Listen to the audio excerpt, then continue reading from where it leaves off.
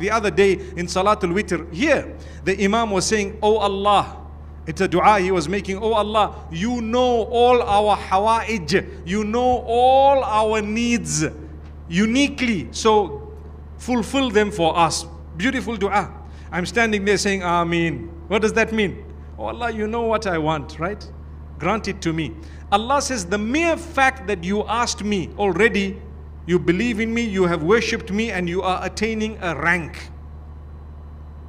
And I may give you, I may not give you based on many factors. Sometimes Allah knows it's bad for you.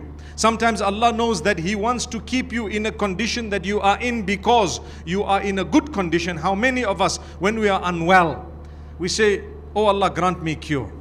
Oh Allah, grant me cure. And then you go for the medication and you use this and you use that and you are just not getting better. And then you find you go to another level, you start getting up for Salat al-Tahajjud, then you give some charities to the poor, then you soften your heart, then you change your life. All that was as a result of a sickness that you were not cured from.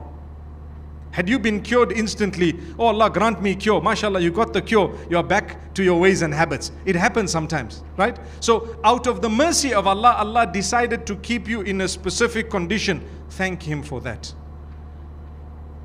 Get to a level where you thank Allah for everything.